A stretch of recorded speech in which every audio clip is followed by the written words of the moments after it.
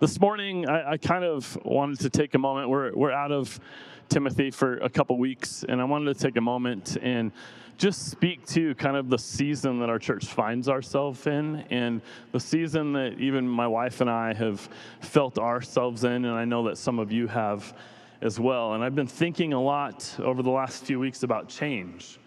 I've contemplated change like far and wide, both personally and as a church. And personally, Heather and I have been in this season of watching our oldest son turn 18, watching him graduate from high school, and then dropping him off at college a couple weeks ago. And many of you in this room, I know, have already experienced that in your lives, but this was a first for Heather and I, and something that I don't feel like anybody could have prepared us for. We couldn't have been prepared for the emotions that have been stirred up in the last several weeks. But our church as well has undergone a lot of change in the past few years. And we're sort of on the brink of more change as we have staff transitions and new staff coming in. We have tons of new kids. I mean, like seeing all these children up here this morning is this reminder to us who have been around here a while. I mean, there's, of that 15 that helped plant the church almost 14 years ago, there's at least like probably 8 to 10 of them in this room this morning.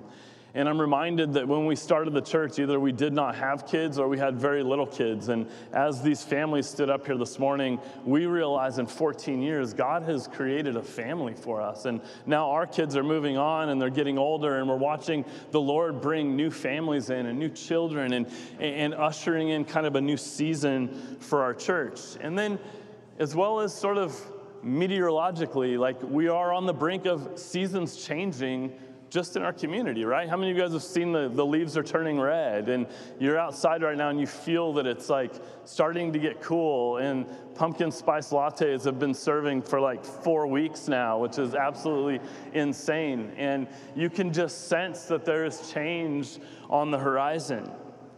How many of you guys are excited about fall? Yeah, see, like, there's those of you that love fall, and then there's those of you that realize that fall leads to somewhere else, right?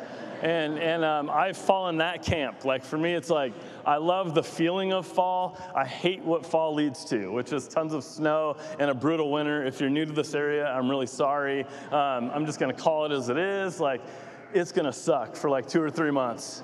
And it'll be good, because when you come out of it, it's going to be amazing, and you're going to get this awesome spring and summer.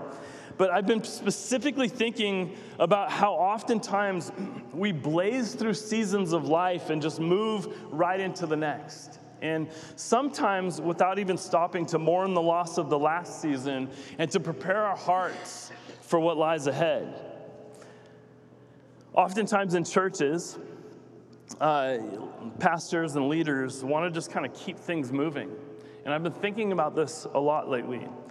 You have these significant changes that happen in staff and the church body and to churches over the years.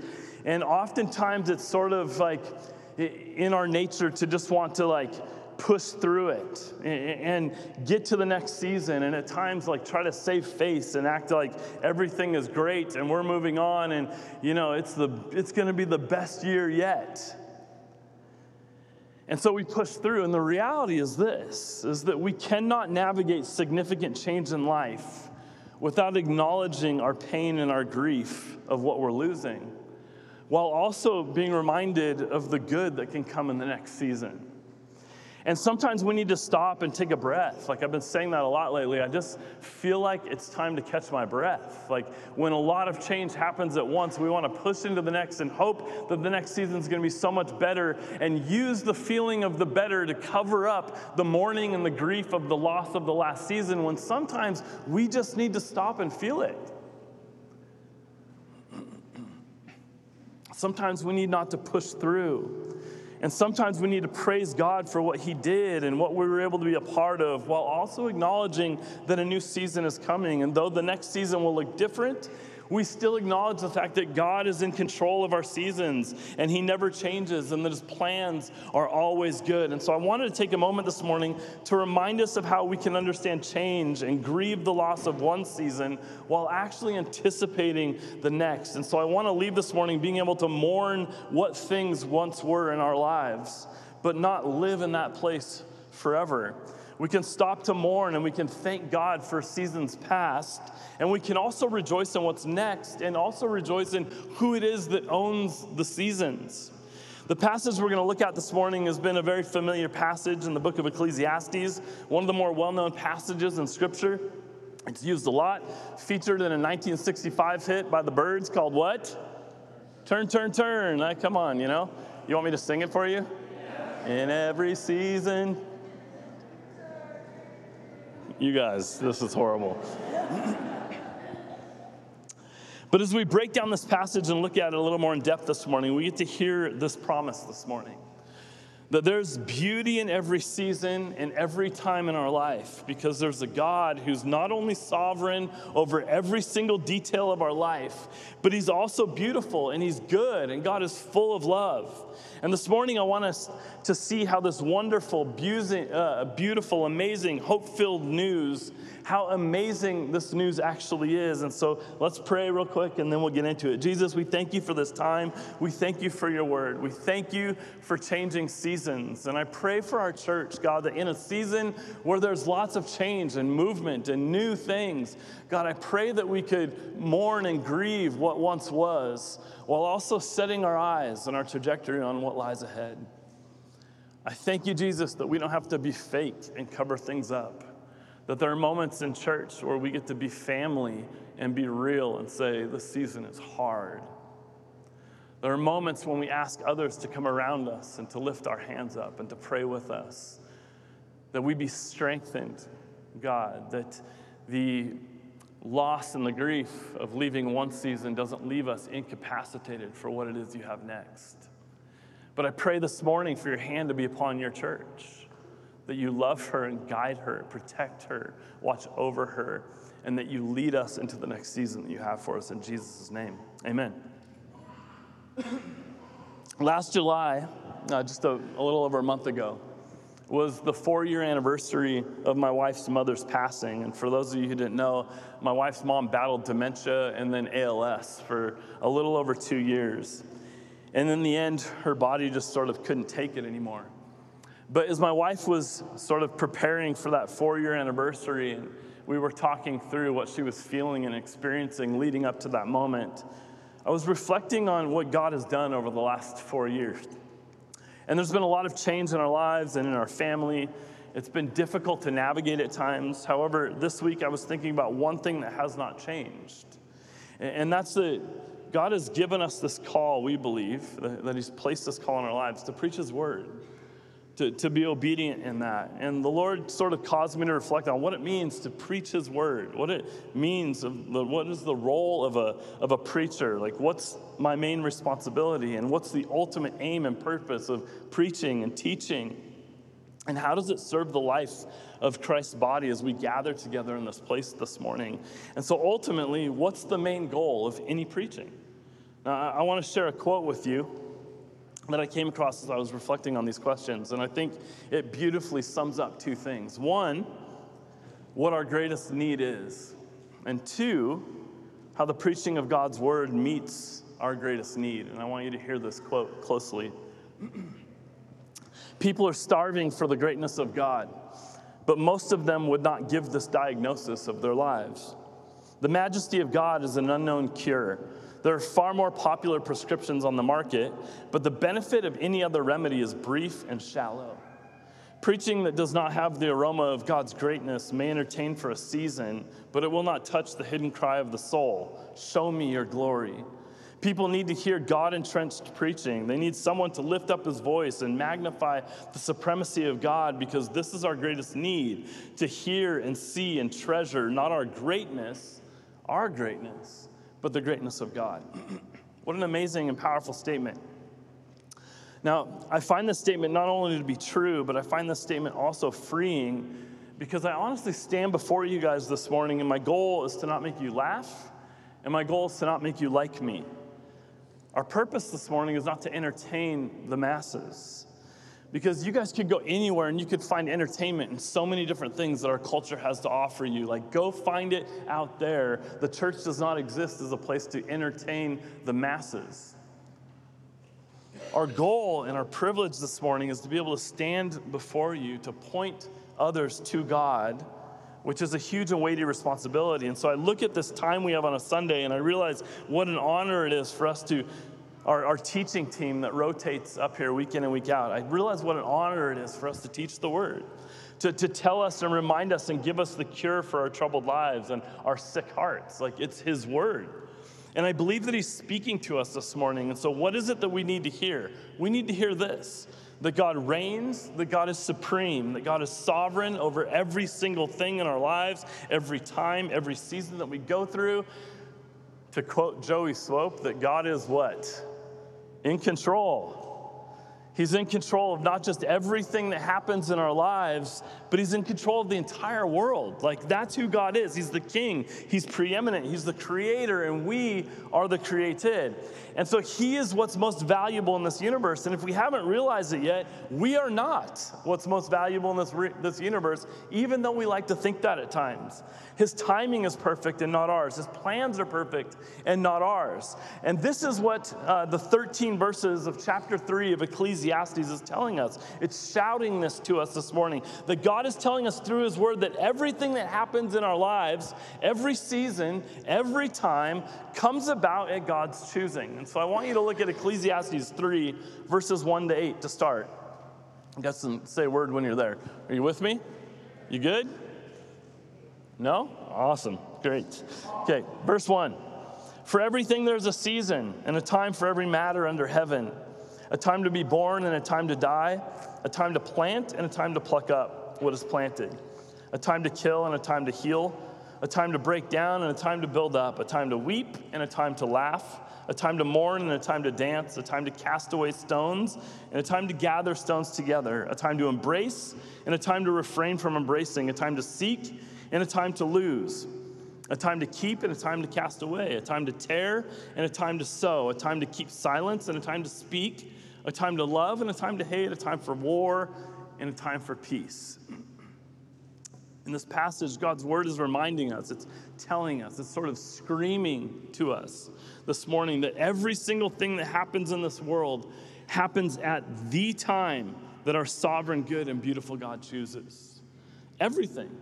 Like, God chooses the time that you would be born, and God chooses the time that you will die, and God is in control of everything in your life between the cradle and the grave. Every single event in your life, every season, the good times and the bad times, the times of weeping over the loss of someone that you love, the miraculous cry of your firstborn child, like the season of singleness in your life, the time of marriage, the season of having plenty and the season of barely getting by, the season of a new job and the season of waiting for something else, the season of changing diapers, right? Anyone love changing diapers in this room?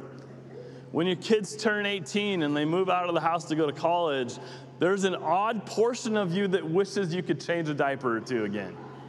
And I hate diapers. I changed my very first diaper when my son was born. Like, I'd never done it before, and I was like, ugh.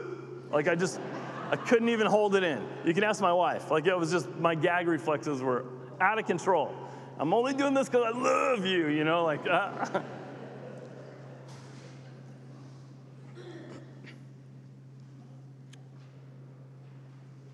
But now as I look at my kids, what I realize is that was a really good season. Maybe not at 2 a.m. in the morning, but it was a good season.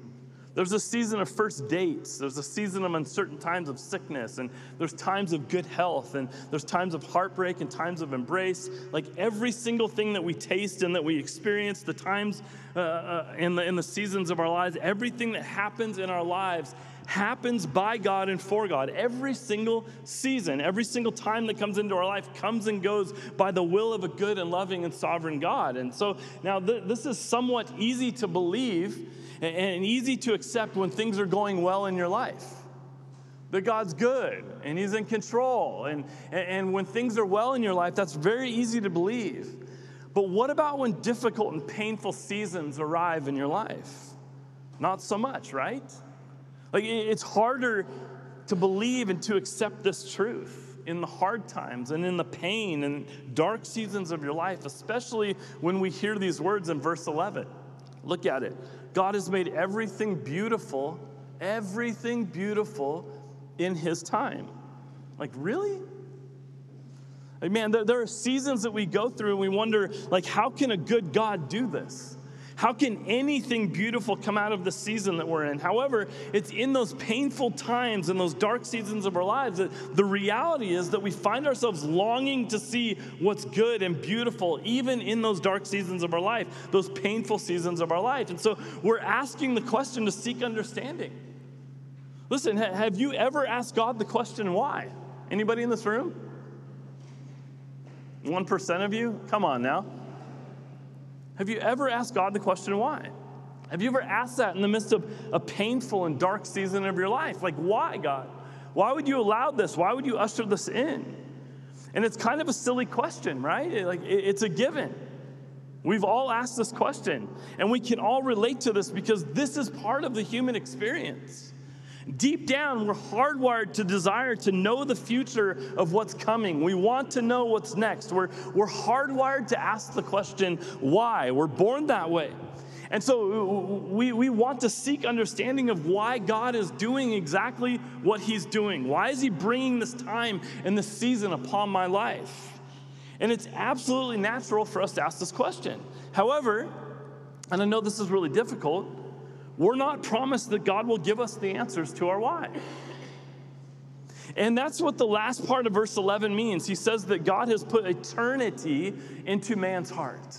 That he's placed eternity in your hearts. Which means that he's put this desire, this innate desire within us to see the good, to see the beauty, to seek understanding, to try to understand what's going on and what's coming next. And yet so that we cannot find out what God has done from the beginning to the end. So in other words, God has given us this desire to want to know and to seek understanding and to know what's coming in the future, but he does not give us the satisfaction of fully understanding why he does what he does, because the understanding of the why he does what he does belongs to God and God alone. And we, if we did not know it, are not God. We may not like this passage and this truth, but I think as we'll see, it's actually really good news, because at the end of the day, church, we are not the ones orchestrating the events and the times and the seasons of our lives. You are not making them happen for yourself. God is. And we are not the ones in control of what's next. God is. We are not the ones writing the story of our lives. God is. And ultimately, this is a beautiful and a good and a great thing. Why? Because we make absolutely terrible gods of ourselves. We are not good gods. We're finite, we're weak, we're limited, we're incapable of doing perfect goodness or good outside of God. But God himself, he's infinite. He's all-knowing, he's all-powerful, he has the authority over all things in the universe. And one thing that exists in the heart of God is perfect goodness.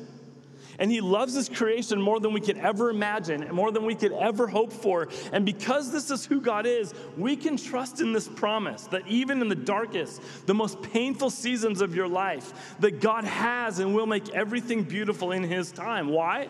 Because it's who God is.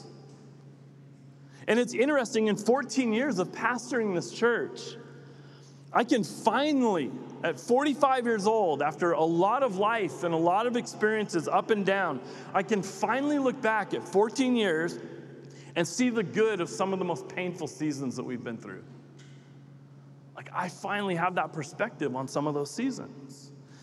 In 4 years since Heather's mom's passing, I can see a bit of the good and beautiful things that have been orchestrated now as we look back on the last 4 years. My wife is a different person. She's different as a result of this. She's grown. My wife can sit and understand these seasons of life with people that I cannot, in a way that I cannot. And it's often not until years after a painful season in our lives that we can look back and see the good and the beauty that God can and will bring through really tough seasons of our life. And I couldn't see it then, but I do now, and I'm sure you're with me. Like those painful and those dark seasons, as you've experienced them, you cannot see anything in that moment, in that season. But if you look back, you can see the good and the beauty that God was working in your life through really dark and painful circumstances. And it may not have been the story that you would have chosen or written for yourself. Probably not.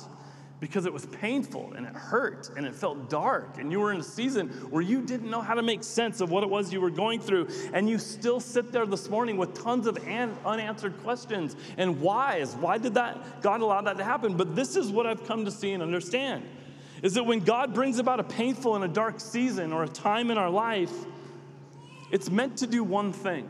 And I want you to hear, if you don't hear anything else this morning, when that season comes in your life, it's meant to do one thing. And that's to wake you up to your greatest need. What's our greatest need? Our greatest need is for God and God alone, period, end of story. That is our greatest need. And the truth is, oftentimes when things are going good in our lives, we find ourselves seeking and desiring and needing and wanting God less. Like in the good seasons, we don't need him. And we find ourselves seeking security and safety and happiness and satisfaction in his gifts, not in him alone. And in the painful and dark seasons of our lives, it's actually meant to be this means of grace that God's sort of brings about this grace in our lives to be this megaphone that's shouting to us over and over again, all you need is me. I am sufficient. I am enough. I made you for me. Apart from me, you will find no rest. You will find no satisfaction. You will find no true security. You will find no safety. All you need in this life and the life to come is him. And it's really ironic that I'm starting to see this more and more clearly as a result of walking through really painful seasons and dark seasons in my own life. That all I have is him. And it sounds so cliche, but all I need is him. And the same is true for you and I. All we have is him, and all we need is him. Nothing can take this away from us, absolutely nothing. I remember watching my grandma, being in the ER, and watching my grandma breathe her last breath, which was such a trippy experience because I'd never had somebody that close to me pass away. And I remember standing there watching, I still can't get the image out of my mind, but I remember watching my grandma take her last breath, and I remember thinking to myself that everything that my grandma loved in this world was taken from her in that moment. That every season that God brought about in her life had actually come to an end at that moment. And that the grave was sort of waiting for my grandmother. But that wasn't the end to her story. Because of the work that God did in his perfect timing through the work of Jesus, that promise of everlasting life is the story for her and us if we are in Christ. There will come a time where we will finally be at rest. There will come a time where we will finally be whole. There will come a time in our life where we finally understand perfection. There will come a time when we will experience endless peace, a time when we can finally enjoy the presence of God and enjoy the fullness of God's glory, uninterrupted. And it will be the most satisfying thing that you and I have ever experienced when we transition from this life into eternity. But there will come a time where we won't need anything else because we have him and he has us finally, and we have everything that we need, and this is absolutely beautiful and good. Church, this is actually our story. This is our story if we're in Christ, that this time will come. We will finally receive what we're ultimately longing for in this life, and that is ultimately him. At the end of the day, he is what we're longing for. But until then, what do we do? What do we do in the already but not yet? What do we do today? And this is what our past is telling us, and this is what I've come to see to be beautiful and good and true. If you look at verses 12 and 13 in chapter 3 of Ecclesiastes, he says this, I perceive that there is nothing better for them than to be joyful and to do good as long as they live.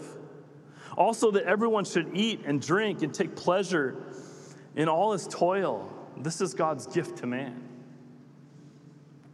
Listen, when you experience a time when something or everything that you love in this world is taken from you, it actually wakes you up to truly live in that moment.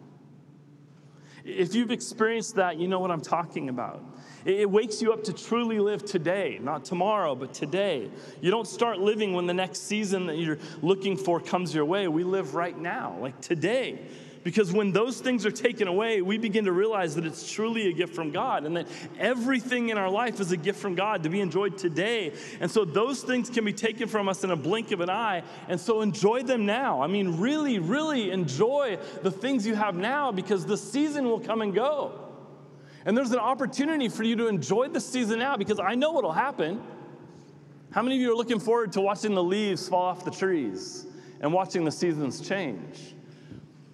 And then come January, February, when there's 2 feet of snow on the ground and you're sick of it being 20 degrees outside, what are you going to be saying? I want what I had. Unfortunately, that's the way we live our life, is constantly pointing back to what we once experienced, hoping that we can recreate that. And honestly, as I see changes in our church throughout the years, there's a tendency in me, the older I get, to want to reach back to what I once had, to continue to have experienced that over and over again, time and time again, because that felt comfortable, that felt safe, I knew that, and that was a good experience. Everything else ahead of me seems so uncertain. But if the promise holds true, I have nothing to worry about the next season. In fact, if the promise holds true, I have everything to rejoice that no matter what the next season looks like, it's going to be a redemptive opportunity for me to see Christ move in my life like no other time before, no matter how much I experience and what I go through in this life. So can you be thankful for the season that God has you in right now in this time? Because this is exactly where a good and loving and sovereign and beautiful God wants you to be, right here, right now. And I know this could be difficult, so you may have to sort of cling on to this promise, like in spite of how you feel, which is so hard for me at times. I often think the older I get and the more I walk with Jesus, the more I have to continue to remind myself that he is good and that he is faithful, that he is with me, that I have nothing to fear the next season. Like, I feel like I have to keep reminding myself of these things because everything in me wants to freak out in these seasons. I have to remind myself that he is good, that God actually is sovereign, that he sees me, that he's amazing, he's beautiful, that he wants me to be with him. And it's because of him that you get to hear the sound of your baby crying at 2 a.m. And some of you right now are like, I wish that would stop. It's because of him that you get to experience that moment. He is putting the cry in your child and giving you everything you need to take care of your child in that moment. Take advantage of these moments. It's because of him that you're in a job that you love, some of you. And for some of you, it's because of him that you're in a job that you may not like, but is providing for you in this season in the ways that you need it. And it's because of him that you have a place to live. Like the season of your family's life right now is a season he's given you to actually enjoy. And it may be difficult. And the promise is a new season will come.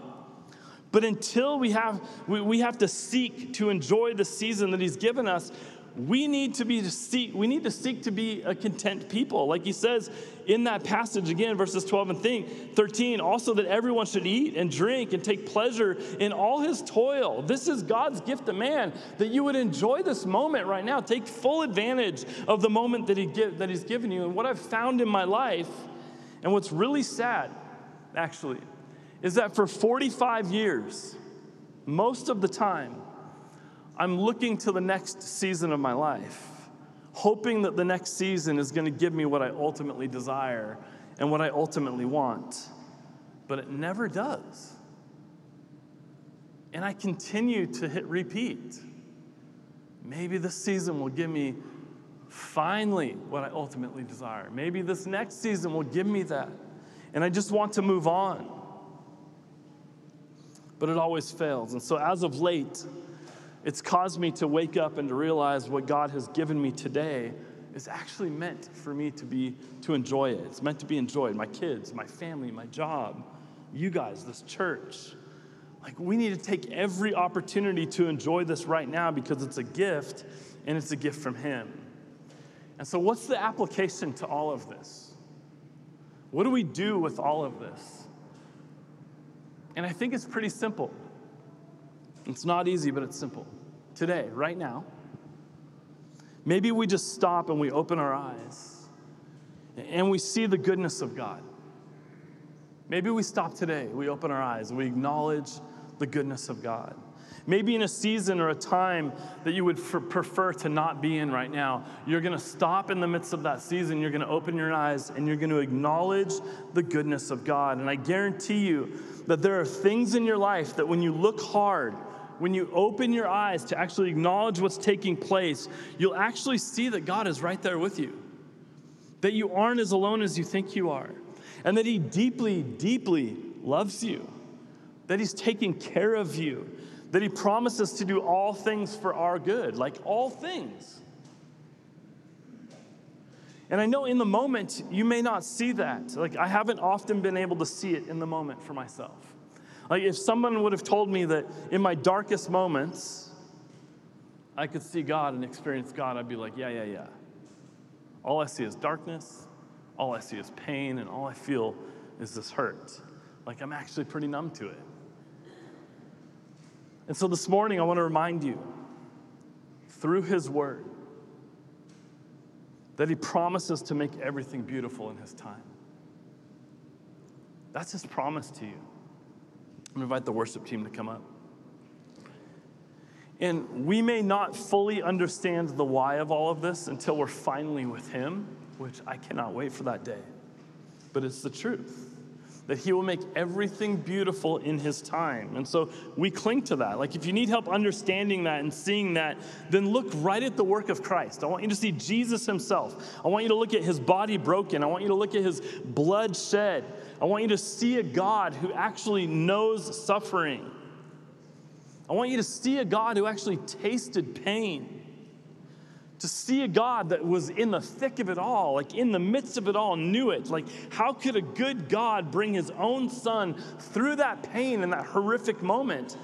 But the ultimate plan that he had was beautiful. It was actually for your redemption. It was to save you. It was so that you could experience him in similar times of pain and suffering and difficulty in your life. And so even though we may not see it,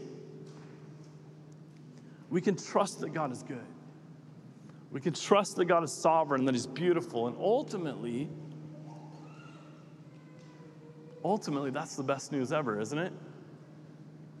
So I have no idea where you guys are at this morning, where you find yourself. I find myself in a space right now, to be radically honest, where I'm unsure.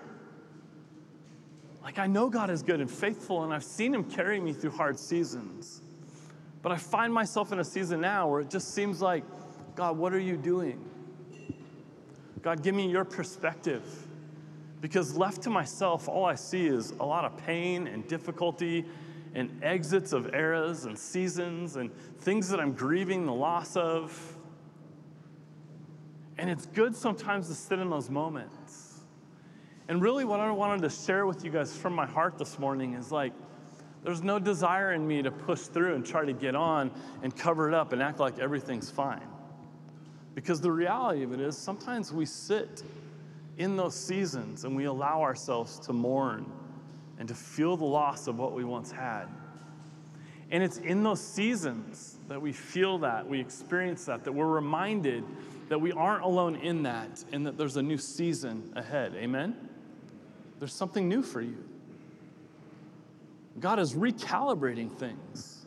He's working new things in your heart, and the reality is, everything that you've experienced and that's been stored up within you over years that you thought was the worst things possible, God will use for his good, and that will be the arrow that he launches at the enemy, that the things the enemy meant to steal, kill, and destroy and take you out, God will use to bring life and to bring life abundantly. That's the work he's doing in your life. What an amazing thing if the church actually lived that way. Because we all see the world right now, and we understand that the world is in pain, that there's uncertainty, that they're not grounded or anchored anywhere. There's no hope. They don't understand true freedom.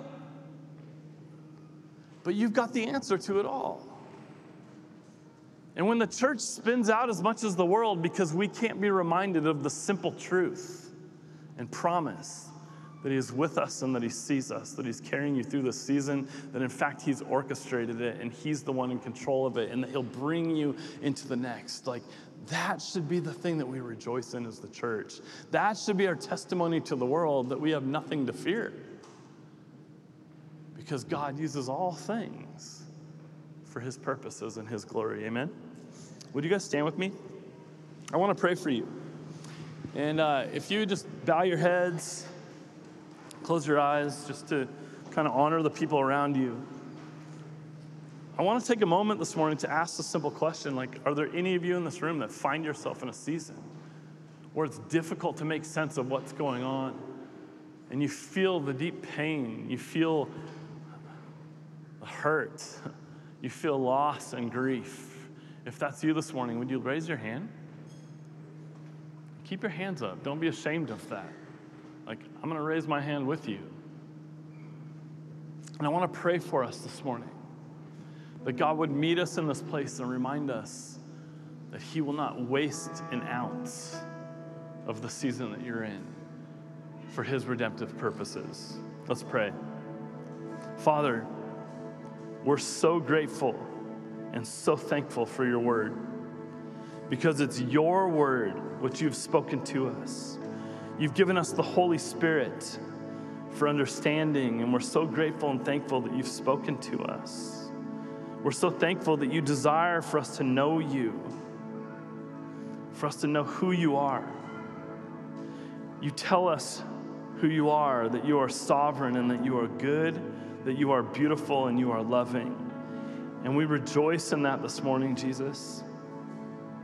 We find our hope in that this morning, Jesus. We find our confidence and our security and our safety in that truth alone, that you are working in all things for our good, that everything that we taste and experience in this life comes by you and for you. And you promise to make everything beautiful in your time, Lord. Help us this morning to believe that truth. In the midst of painful and dark seasons, and seasons that we wish would not be in our lives, will you, Jesus, help us to cling to that truth and help us with our unbelief? Because we believe you can handle that. We know that, and we thank you for that. And we pray this in Jesus' mighty, mighty name. Amen. As we spend some time worshiping together, I'm going to invite you guys forward. We have our prayer team that'll be up here on these carpets to my right and to my left. And I want to encourage you this morning, as I did a couple weeks ago, that these moments after we open God's word, we worship together, we experience even the familial nature of the church and community, fellowship, the power of the Spirit. These are opportunities for us to respond to what God is doing in our hearts. There's some of you this morning that rejoice because you find yourself in a season, you've exited the hard one, and you find yourself in this place where you're like, thank God I'm out of that last season and I can rejoice where God has me. You should take the time this morning to pray and to thank God that he has you where he wants you. What an amazing thing that you get to experience that this morning. There's others of you in this room that find yourself in a season where you just feel like it's been blow by blow and you just can't make sense of where you're at. You're wondering where God is and why things are happening. And this morning, you need the ultimate reminder that he's with you and he's for you, that he planned and purposed this season. There's something good and redemptive that will come out of this. And I want to encourage you as we worship this morning, if you need prayer, come forward. Like, it is a joy for us as the church to stand with, to labor with one another in prayer, to turn each other towards the Lord, to remind us of the goodness of God, and to know that we aren't in this alone. Not only is he with us, but he's surrounded us with people that are with us as well. And so as we worship, if you want to come forward and receive prayer, come grab somebody from our prayer team, and we'd love to pray with you. On that note, let's take some time to worship and acknowledge who God is. Because you're going to exit this building this morning, and you're going to forget most of what I said, and you're going to go back to life. And in this brief moment that we get, may we take every opportunity we have to worship and to turn our hearts and our minds and our lives to the one who deserves all praise and honor and glory. Amen?